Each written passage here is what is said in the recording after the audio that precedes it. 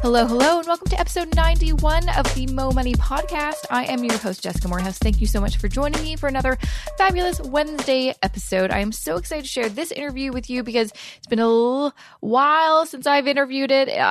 Back before I knew I was going to be full-time self-employed, I thought, well, if I'm going to continue doing 2 full-time jobs, I better get as many podcasts in the queue as possible. And so I recorded a ton in advance. And this one I think was back in the summer, which is a bit crazy because I was listening to the recording. I edited this out, but I was telling my guests that me and my husband had just bought our place, but we hadn't revealed it to anyone. So that was a freaking while ago because we got possession back in August.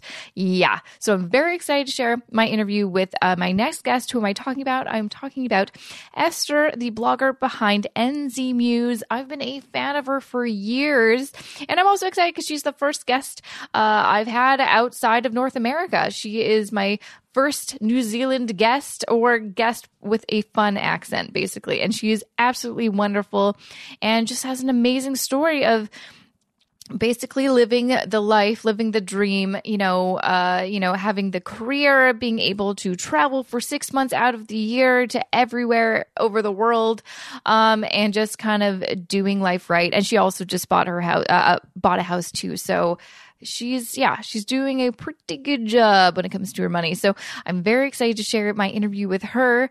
But before I get to that interview, I just want to share something pretty cool. So I think it was about a year ago, I interviewed my friend, John Robertson. He is also the author of the book, The Value of Simple, and super smart. I mean, he's a doctor. He's Dr. Robertson. He is a scientist, a writer, investor, teacher, all around nice guy. And he was so nice. He came to my apartment to record an episode all about index investing and just how to do it yourself from the ground up. And his book really goes into detail about what to do if you don't want to go with a robo-advisor, if you want to do it all by yourself. He has all the information.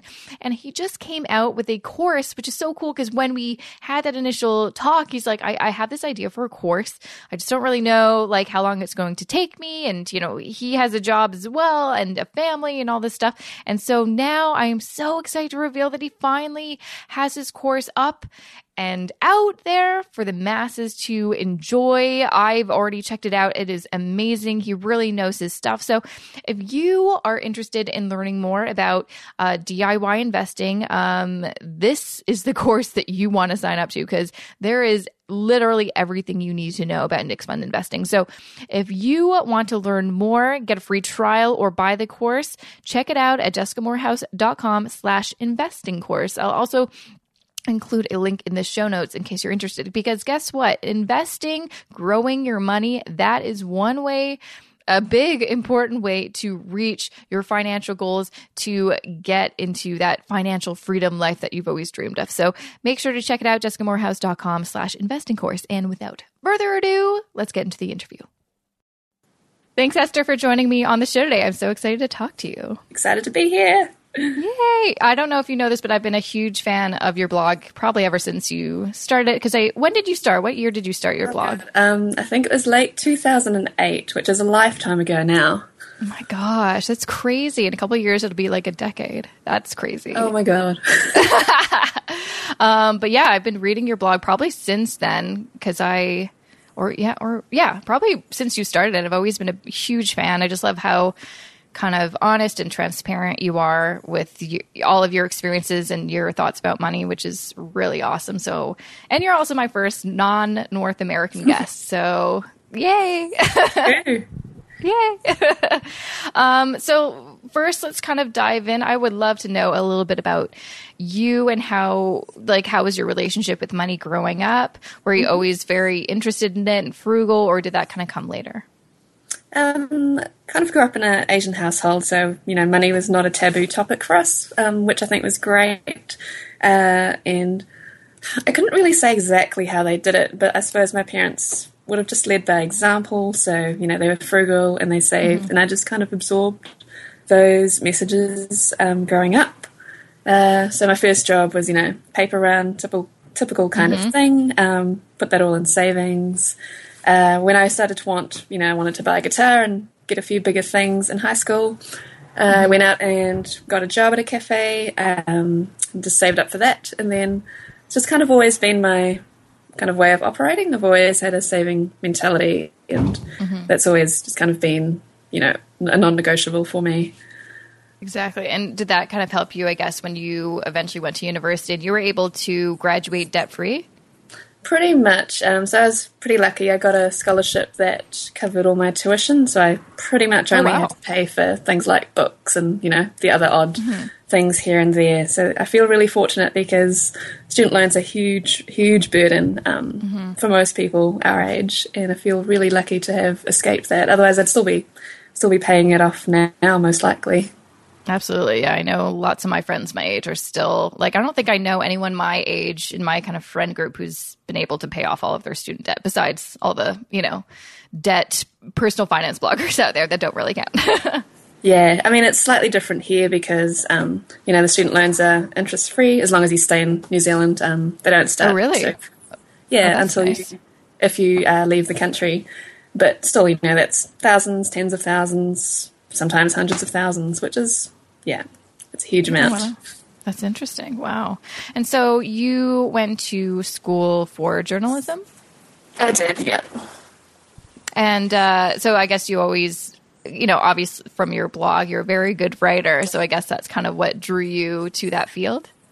More or less, yeah. I mean, I've always, you know, when I was a little kid, I would write little stories, and English was always kind of my top subject at school. And at the time, journalism kind of seemed like a more of a viable career path than it perhaps does now. So yeah, a lot of things have changed in the past. Like, well, I mean, just like you, very similar. I mean, I went to film school, but my first job out of university was working for a newspaper. And at the time, that seemed like a cool, I'm working in media. Like, it was a cool thing to do. And then fast forward 2 years, it was a really scary industry to be working in. You're like, oh, get me out of here. Yeah. Again, I think I was lucky in that I got into kind of online journalism at just about the right time. So I was never working in newspapers as such, and it could have been a lot worse if I was. Oh my gosh, yeah. But it kind of doesn't change the fact that, you know, still some key things about it that, you know, you're paid enough and you're overworked and all that kind of stuff. Absolutely. So, you know, you worked in, how long did you work in journalism for? I actually worked part-time in journalism throughout my degree for most of my degree. And then I worked in it for about 3 or 4 years after graduating. And what made you decide to kind of switch careers and go into more of a content marketing route? Basically, I started to think, okay, what will I do next? I was kind of looking around at all the publications in the country, thinking about what kind of jobs they had, you know, available or not. And I just kind of didn't see anything that I was burning to do.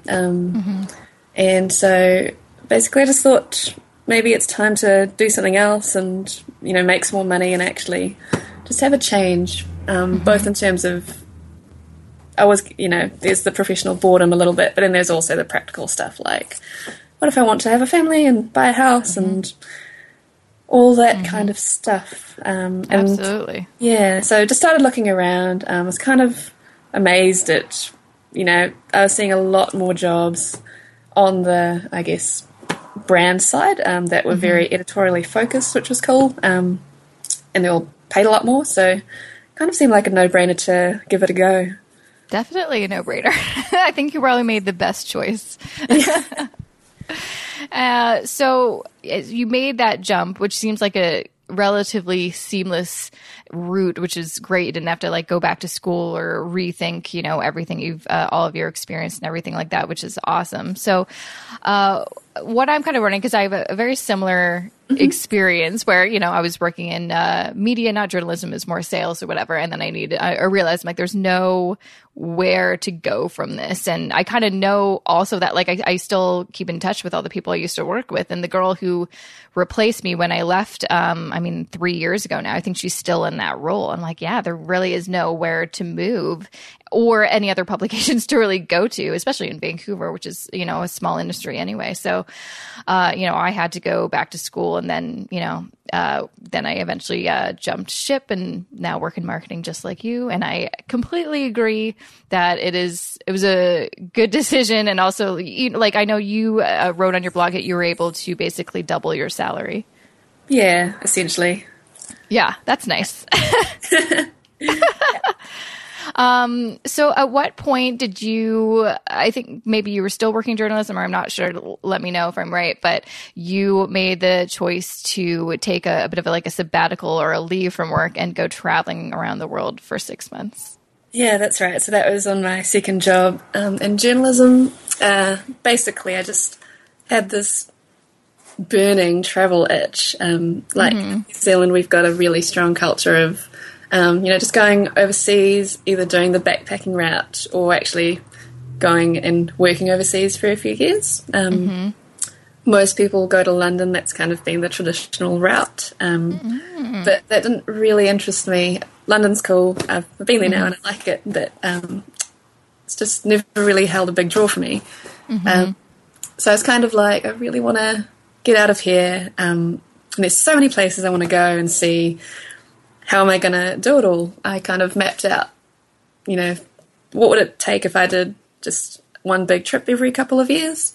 And I was like, this is a horrifying amount, in terms of money.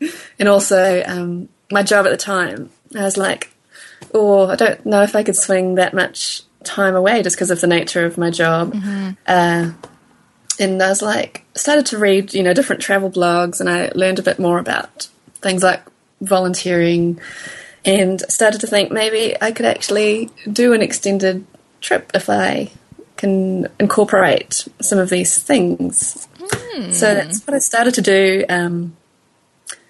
Worked out ways that we could travel for longer just by going slower and volunteering along the way, and started to come together. And in terms of funding that, I just kept saving, and at the same time kind of ramped up the freelancing on the side. I think I had set myself a goal of earning 10K and I can't remember exactly a certain amount of time. And I hit that. I think there's a real power in kind of visualizing a goal. This sounds really cheesy, but I had visualizing I would like to see a balance of $10,000 in my PayPal account. And eventually I got there, and it was really, really cool. Yeah, it's exciting when you have a thought in your mind. You're like, oh, that's crazy. How am I going to be able to do that in that short amount of time? But then when you achieve it, you're like, oh, well, what else am I capable of? Right? Yeah. So that's the coolest thing that you took off 6 months. I need to look into that. I would love to take 6 months off work to go traveling. But it's just, you had this idea in your head that you wanted to do it, and you figured out a way to do it. And I think that's, I don't know, a good lesson just in terms of anything in life, whatever you want, whether it's travel or career or whatever. If you want something bad enough, there's probably a way. If there's a will, there's a way, if they say, So that's awesome. So where did you end up going to? So we spent a couple of months in Southeast Asia. So we started in Malaysia, where I'm from originally. Went through Thailand, Cambodia, Vietnam, all amazing places. Oh, yeah, yeah. And we spent basically the summer in Europe, which was life-changing. Italy was that sounds amazing. Yeah, no, that's on my bucket list. Totally. How was Paris? Looked amazing, by the way. Yeah, okay, everyone keeps asking me, how was Paris? I'm like, okay, in general, Paris is amazing. I'd love to go back, but we went the worst week ever because it was the Paris floods were happening. Seriously? So, yeah, so everything was flooding. It rained every single day, and me and my husband got violently ill. Yeah, and there's also a lot of strikes in the city, so kind of all of the bad things that could have happened, but we still made it a really good trip. Just our luck. The one time we take a week off during the year and we never do that. Those things happen. Yeah, exactly. And then we finished up with a kind of a road trip across North America. But there's so much more to see. Oh, I know. There's so much in it.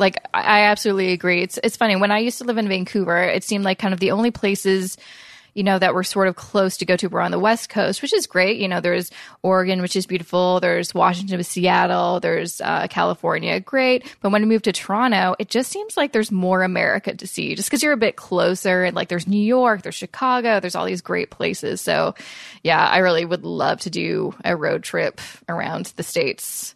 I mean, we did kind of do a road trip when we drove from Vancouver to Toronto just because, I mean, Canada's very boring to do a road trip. There's nothing. It's just fields. Don't do it. I encourage you to come to Canada, but maybe not. I mean, there's really only a few places to go. I'd say go to Toronto, Montreal, and Vancouver and the Maritimes, and then you're good. Yeah, I'm really quite sad that we couldn't manage to fit in kind of the Pacific Northwest area because I really wanted to go to Seattle, Vancouver, that kind of area. But that'll be a future trip.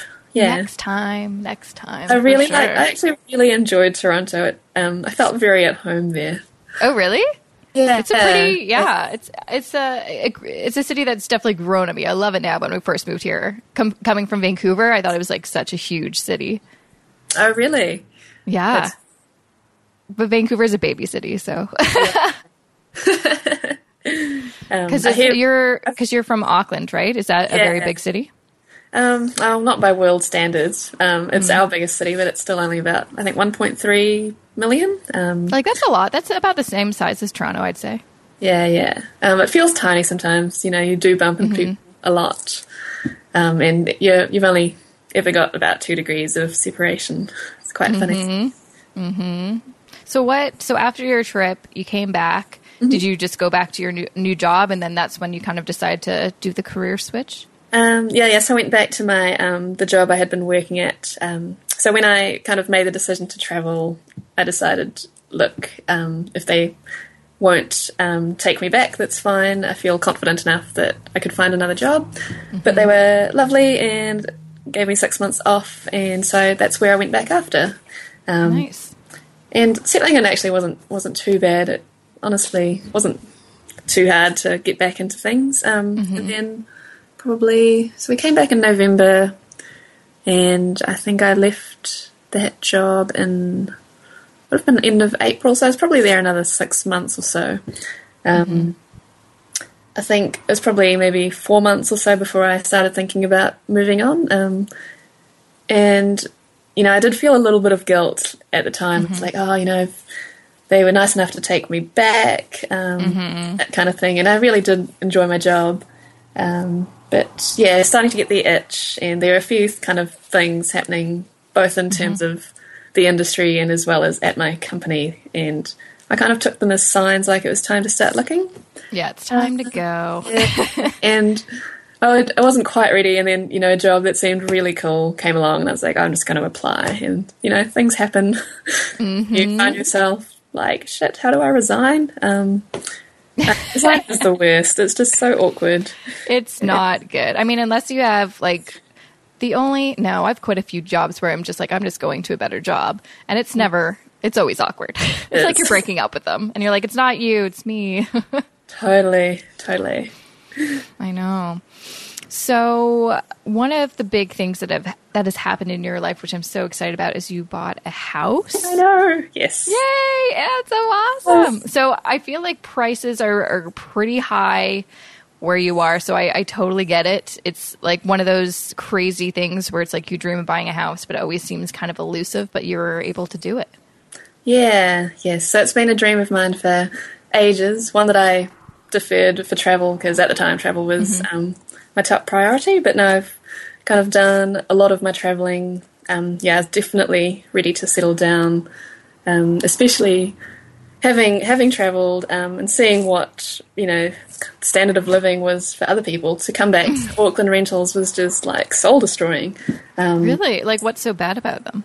Our rentals are cold and damp. Well, to be fair, some of our our standard of housing is pretty crap. Old, cold, damp, mouldy, that kind of thing. But it's a lot worse in rentals because obviously people don't care as much about houses they don't live in. And also just wanted to settle down and have the stability of, knowing that I don't have to move because there's a lot of instability here with rentals as well. Exactly. And also just the privacy factor. Like, I guess like I live in an apartment building, and I'm just sick of like the elevators, all the noise in the hallway, all the people everywhere. I need some privacy and some space.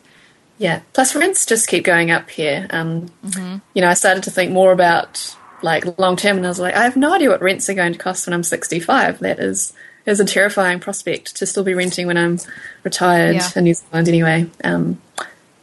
So absolutely. Yeah. Started thinking about prices, which are pretty much, they're insane. So how much would a house go for in your area? So I guess to put it in your context, my area is like the equivalent of, say, Scarborough or something. Scarborough. That's awesome. It's back before Auckland became one super city. We had other quote cities, and this would have been in the next city or district over. So in my area, I would say, entry level is like 500, 600K, and I live kind of down the hill from like a newer, nice suburb, and those would be like $1 million houses up the hill. Yeah, it's quite funny. Jeez. Changes quite quickly. Just going up the road. Well, hopefully that'll kind of like filter to your neighborhood, and then the value of your house will go up in the next 5 to 10 years. Yeah, I don't doubt that. No, I absolutely agree. The stability of having a house is just so. I'm just like, I told you earlier, we bought not a house because that's absolutely impossible in Toronto, but we bought a townhouse, and I'm very excited just to have that stability. And you're not worried about, not that it really happens in this apartment building, but other rentals we've had, which are usually suites and houses, you hear all the time, the landlord wants to sell the house, so you have to find a new place to live, or rent is going up, and you're like, it'd be nice to know exactly how much we're paying for a long amount of time so we could budget that way and stuff. So that's very exciting. So how were you able to save up that chunk of change? So we've got like a government scheme for first home buyers. There's income limits and house price limits. And once I switched industries, I was making more, but I was still within that limit. I was like, this is the time to buy, really, because then I can take advantage of the scheme. And a key part of that was we've got KiwiSaver, which is our government scheme. It's for retirement savings, but you can also take out money for your first home. So that's like our RRSP we've got over here, the Registered Retirement Savings Plan. Awesome. Probably the equivalent, yeah. Yeah, so sounds about the same. Originally, I hadn't envisioned doing that. I was like, there's money for retirement, I'm not going to touch it. But things have changed a lot in a few years. And I, for various reasons, decided that, buying a house is going to be a good thing for me in terms of saving for retirement. Because I won't be renting, which will be a big cost gone. But also didn't want to live in a cold, damp rental anymore, and that was really, really important to me, to be honest. Absolutely. So, it looked like you wrote on your blog that it was actually affecting your health. Yeah, I've got posts I'm waiting till the end of winter just to preserve judgment, but I've got posts coming up on, honestly, the health benefits. They are real. You know what? It's funny that you say that, because I used to always have like a runny nose when I used to live in this one rental in Vancouver, and we lived there for about 2 years. And I guess most of the rentals I lived in Vancouver, I'd always have like this runny nose when it wasn't, it just made no sense. I'm like, well, I guess maybe that's just I just assumed maybe that's what happens when you get older. I don't know. I just started making excuses. I'm like, why do we always have a runny nose? And then when we moved to Toronto into a building that does not have mold and is not like gross and damp, because Vancouver is like always wet. My health immediately changed. It's so crazy. Yeah. Oh, well, that's good to hear. Yeah, it's really, Auckland's really wet and damp and humid. It rains a lot. So, we definitely get a lot of mold. Yes. But so I pulled, not all of my KiwiSaver money out, but the majority of it. And also, so I was looking at houses up to about 500K based on what I was approved for. Oh, that's the rain. Can you hear that? Oh, I can hear that. Oh, my God. Is that a storm happening right now? It's really intense. Oh my God. Yeah, it's winter here. Oh, right. I forgot.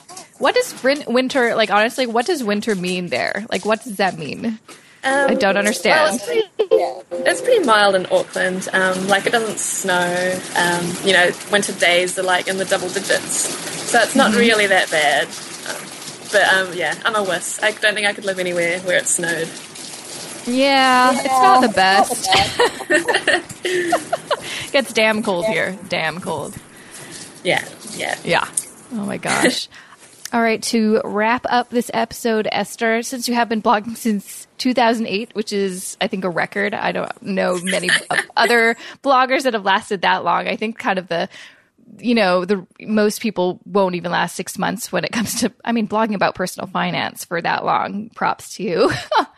So in all of your experiences and everything that you've written so far, can you name like 2 key things that you would like to pass on to listeners, 2 things that you've learned about money management and just kind of living a fulfilled, happy personal finance life? What would you recommend to them to kind of go in your footsteps so they can maybe one day also live debt-free, buy a house, travel for 6 months? So often people talk about earning more versus spending less as kind of the 2 ways to, tackle money, basically. And I think like most things in life, it's about a balance. It's not necessarily one or the other. I think it's about maximizing that gap in between, and it could be, a combination of both the earning and the spending. For me, I've always been quite frugal, and I think there's only so much that you can cut back. For me, earning more has been the biggest factor that's enabled me to get ahead. So I'm a big fan of increasing your earning potential as well as spending less, because I suppose if you are cutting back your spending, $1 saved is $1 earned and it's not taxed, so that's a good thing. Another thing, I think one thing that I've really learned over the past few years is just the importance of putting yourself first, advocating for yourself, negotiating, standing up for yourself. Nobody else is going to do that for you. So you've got to put your own interests first, both at work and in terms of relationships. It's important to know your worth and go for it. And in terms of like your personal relationships as well, not to let others take advantage of you financially. It might not be deliberate, you might not even realize it, but just don't give too much of yourself away, basically.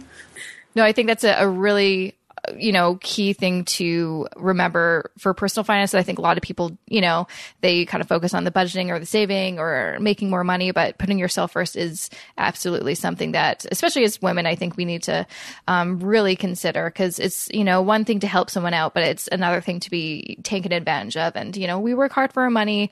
We are paid less than men. So let's kind of take care of ourselves and put ourselves first. Damn straight. Yeah. Damn straight. Yes. Well, thank you, Esther, for chatting with me. It was an absolute pleasure. And that was episode 91 with the fabulous Esther from NZ Muse. Make sure to check out her website at nzmuse.com or nzmuse.com. I never know which one's the right one to say, but Z, Z, same diff. So nzmuse.com is where you can find out more information about Esther and her journey into financial freedom. And she's just awesome. So make sure to check her out. And like I mentioned, and again, I'm going to include information about Esther and all the things that we talked about in the show notes. So don't forget to check out the show notes, jessicamorehouse.com/91. But I'll also include more information and a link to my pal John Robertson's new course, first course. It's called Practical Index Investing for Canadians. So if you want to do the DIY investing route, you want to pay very little fees but get optimal results, you will want to check out his course. He is the author of the book Value of Simple that really goes in depth about how to do it, but he's created a course to really kind of break it down and just, help you through the process and figure out how to freaking do it, because it's sometimes a bit intimidating. You don't know where to start. This is something that if you really want to get into DIY investing, this is the course you need to check out. So you can go to jessicamorehouse.com/investing course, or just check out the show notes, jessicamorehouse.com/91. I'm going to include some more info and a link to it so you can learn more about it. There's a free trial and a lot more information about it. So just thought I'd put that out there. I think you might enjoy it. So thank you again for listening. Before I let you go, I've gotten some more podcast reviews that I want to give shout outs to. Thank you so much for everyone who's given me a review so far. All right, the first review I have is from S. Tweeds from Canada. They say, I am a fairly new 28-year-old investor and I've been gobbling up books on the subject. The problem is that I have limited time to read these days, but I have an hour-a-day commute. This podcast is a great way to get informed on so many awesome investing topics that are directed specifically to what I want to learn. Thanks so much, Jessica. Keep the podcast coming. You're helping a fellow investor learn a lot. Yay! Oh, that makes me so happy. Thank you so much for your review. I am so glad that I am educating yourself on your commute because I've been there. Believe me, it's one of the glories of being self-employed now. I don't have to do my long commute in the packed subway downtown Toronto, but I feel you, so I will keep the podcast episodes coming. And one more before I go from Motive223 from Canada. I'm so glad I was introduced to Jessica and her podcast. I feel like I'm getting my personal finance fix without having to bore my friends. I love it. Oh yeah, I am so glad that you found my podcast. And thanks again for your fabulous review. Make sure if you're listening right now and you have not given me a review, but you would like to, please do. I will give you a shout out on a future episode. So make sure to just go to iTunes, and I think it's as simple as just like hitting a review button. It's very, very easy. So thanks again. And I will see you back here tomorrow because guess what? Got another listener series episode for y'all that I know you will love. See you tomorrow.